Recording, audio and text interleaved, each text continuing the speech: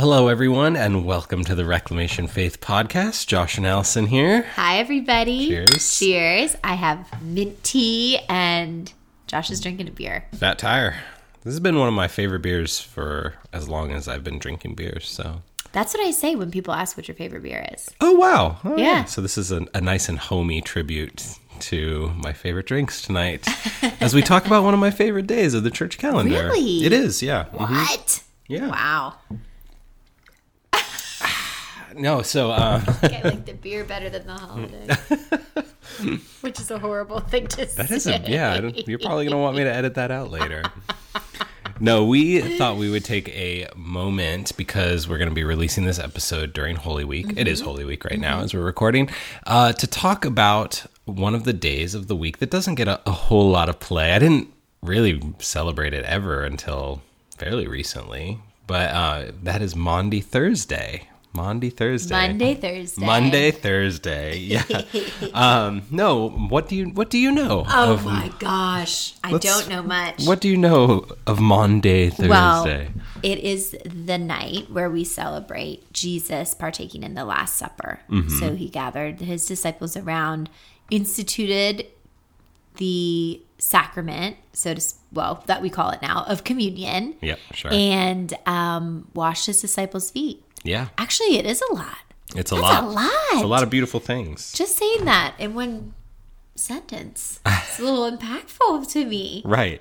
Yeah, we last year did around this time of the year an episode called Searching for Easter, where we focused more on Easter and Good Friday and kind of the tension that we were feeling, that we were living in sort of that Holy Saturday moment, right? Right. And we're in a very different kind of place this year. Actually, as I listened, we scrubbed through that episode the other day, and I was scrubbed is a good word for it. Oh, that was kind of cool. Not the episode, but just we weren't going to church in person, and so I was doing a lot of okay, how's this going to be? Just organic at home with our 3-year-old.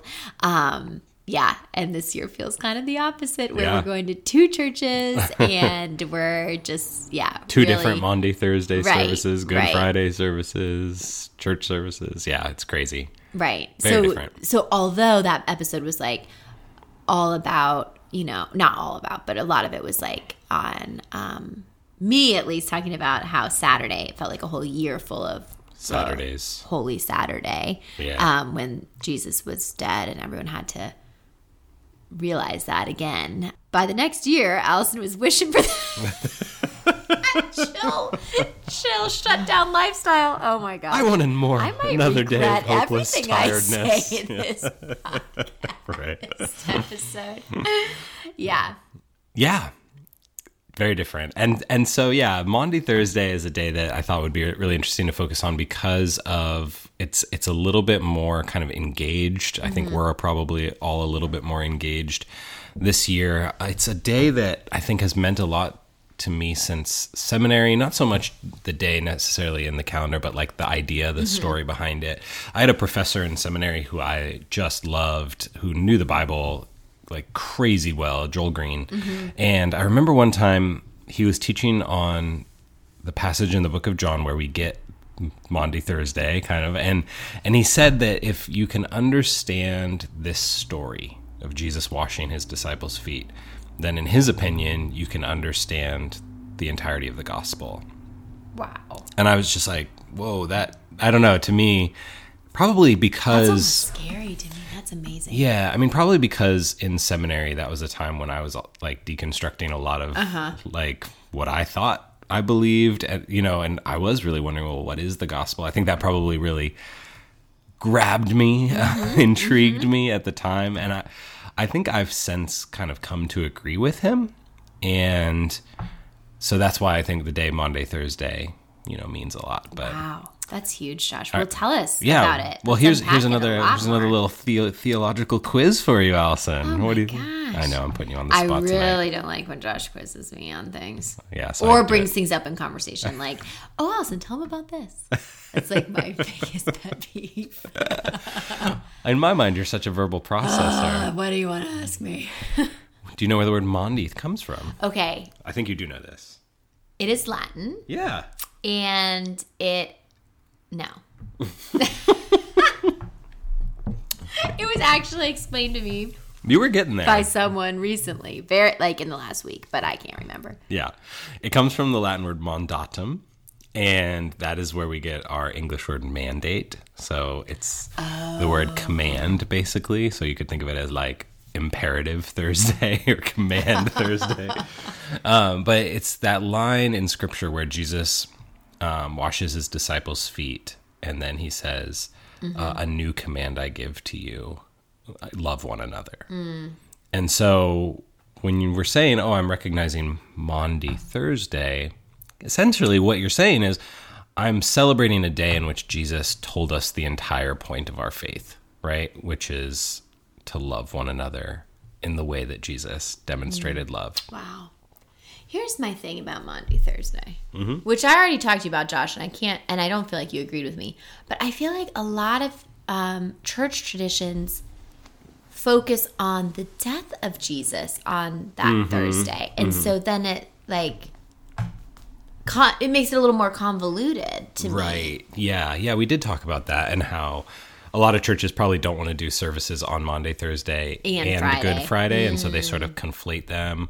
I see. That's probably it. Yeah, and I mean, there is a focus too. I think the Last Supper is so tied to I'm about to die, Well, true. that Right. that there's a kind of fast forward to Good Yeah. Friday too. But the other reason I think that might be maybe a little bit more subconsciously in the church mind is that we have so vastly reduced the story of Jesus to his death and resurrection, and we don't know what to do with his life. Yeah. And so Maundy Thursday has a lot more to do with the kind of life that Jesus lived and the kind of example he set, and also the example he calls us to set. Right. And, I think especially like we've talked about before in primarily more conservative churches, you get a little nervous when you start talking about Jesus as an example, because that taps into kind of like a salvation that they don't agree with, right? That like, oh, Jesus was just this like example of a good human being and we should try to be like him. It's like, no. Jesus was the atoning sacrifice for our sins. Sure, but that doesn't negate the Right. ministry that he lived and the fact that he called us to emulate the kind of life that he lived, right? Yeah. Well, absolutely. Let's dive in. So Yeah. which part of Maundy Thursday do you want to talk about, Josh? So my interest in it, and I think the thing that really provides us with a lot of like beauty or food for thought, is the foot washing portion of it. Like obviously the Last Supper is valuable and continues to be something we focus on, but the foot washing is where we get the idea of Maundy Thursday and what Jesus is about to do. And going back to what my professor said, like that's what he was referencing, right?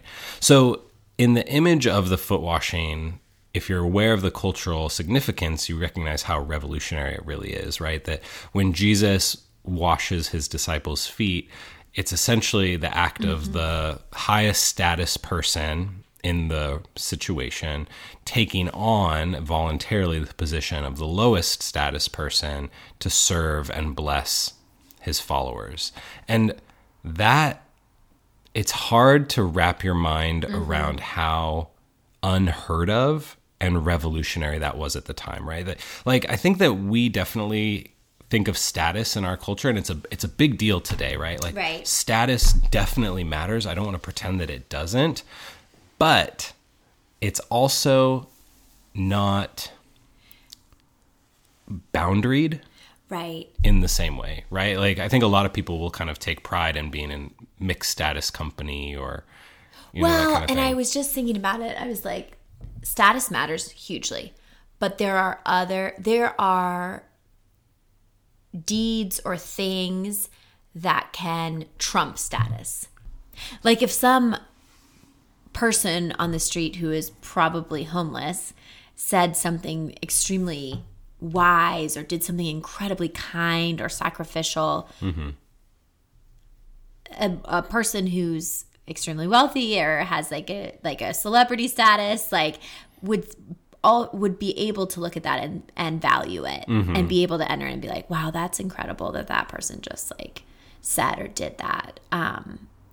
Yeah, there are other categories that are important in our society. Yeah. Right. Yeah. Whereas in the ancient Near East, status was everything. Boundaried. It was very boundaried. Yeah, it was the currency, right? Mm-hmm. Money did not matter as much as status. I think that's definitely not true today. Money matters more than status. Right.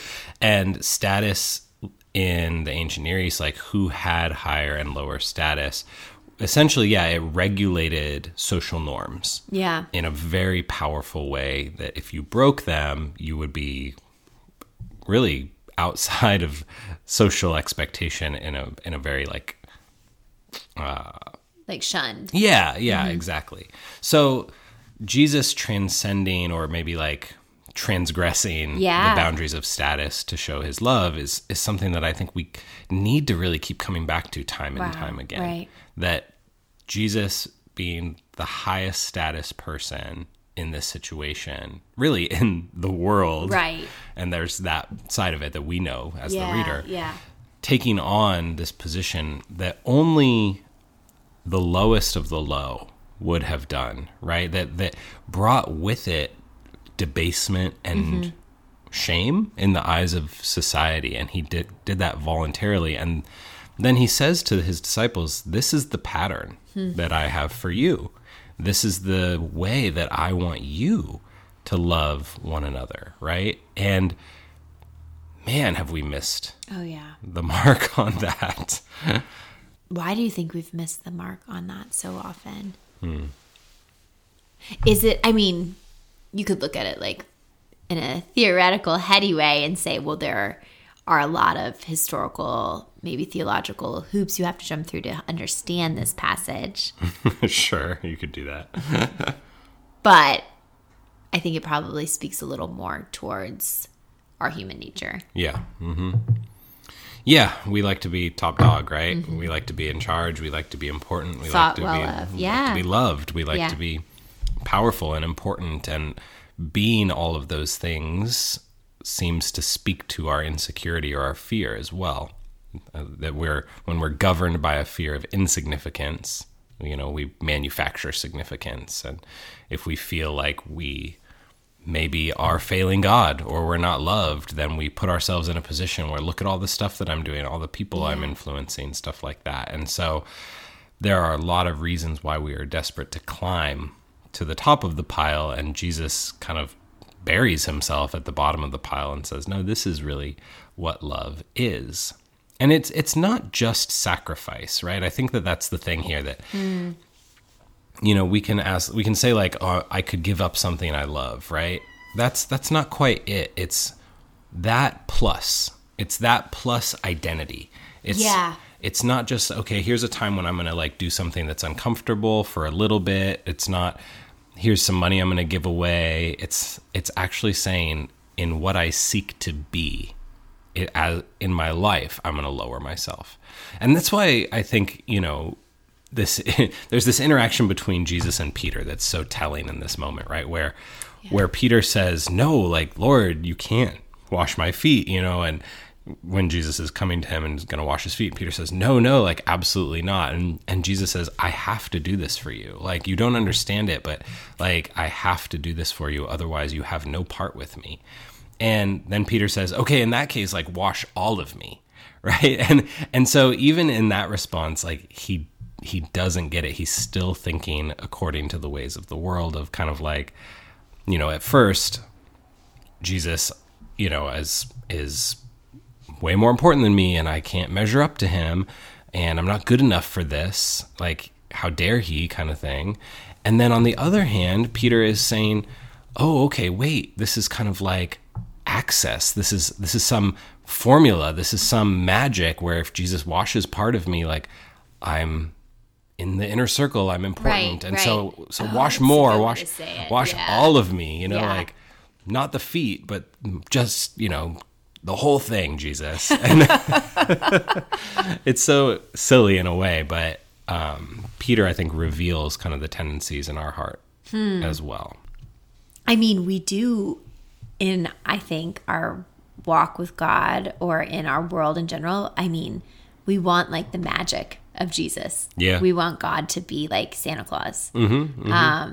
Which is perhaps what Peter was feeling and thinking in that moment. Like, oh, if this is going to like get me special privileges or like somehow make me better, it's like an extra blessing of some kind.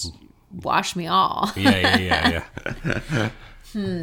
Yeah, absolutely. And I think like sometimes we can look at the church systems we've set up and recognize that there is that, right? Like that we want to be like Jesus, but we want to be like that picture of Jesus that we've built in our head. Like we want to be the one that's like, oh, people are so blessed to be in our presence, or like people are so, no, like I don't think this is always coming from such a negative, corrupt place. Right. It's, you know, who doesn't want to be important to another person? Yeah. Who doesn't want someone to grow closer to God and be part of that journey? You know, like there are those things that we long for, but where we get it wrong, I think, is kind of the way that it happens, you know, where in doing that, when we kind of try to be the one to bring the magic, to bring the show, to teach the knowledge, like whatever, we're really missing out on the entire call of Jesus in this moment, which is to not seek after those things, but to seek to serve, and not just to serve, but to be a servant. This is something my lead pastor said a couple weeks ago in a sermon. He said there's a huge difference between serving and being a servant, because you can choose to serve, and when you're done serving, you can go back to whatever you were before. But to be a servant, to take that on willingly, that's like your identity. Every moment becomes about service. And oh my gosh, so hard to hear. Yeah. So I feel like Maundy Thursday is the challenge for us to remember that this wasn't just something that Jesus did. This was how he revealed who God is in taking on this identity, this status. I mean, but practically speaking, what on earth does that look like? You know? I mean, everybody has to pay the bills and take care of their kids. And I think a good starting place is to start asking yourself if that's a hope of yours, if that's even a desire of yours. Like, that's a good question for me to ask myself. I can see you mulling it over right now. I am.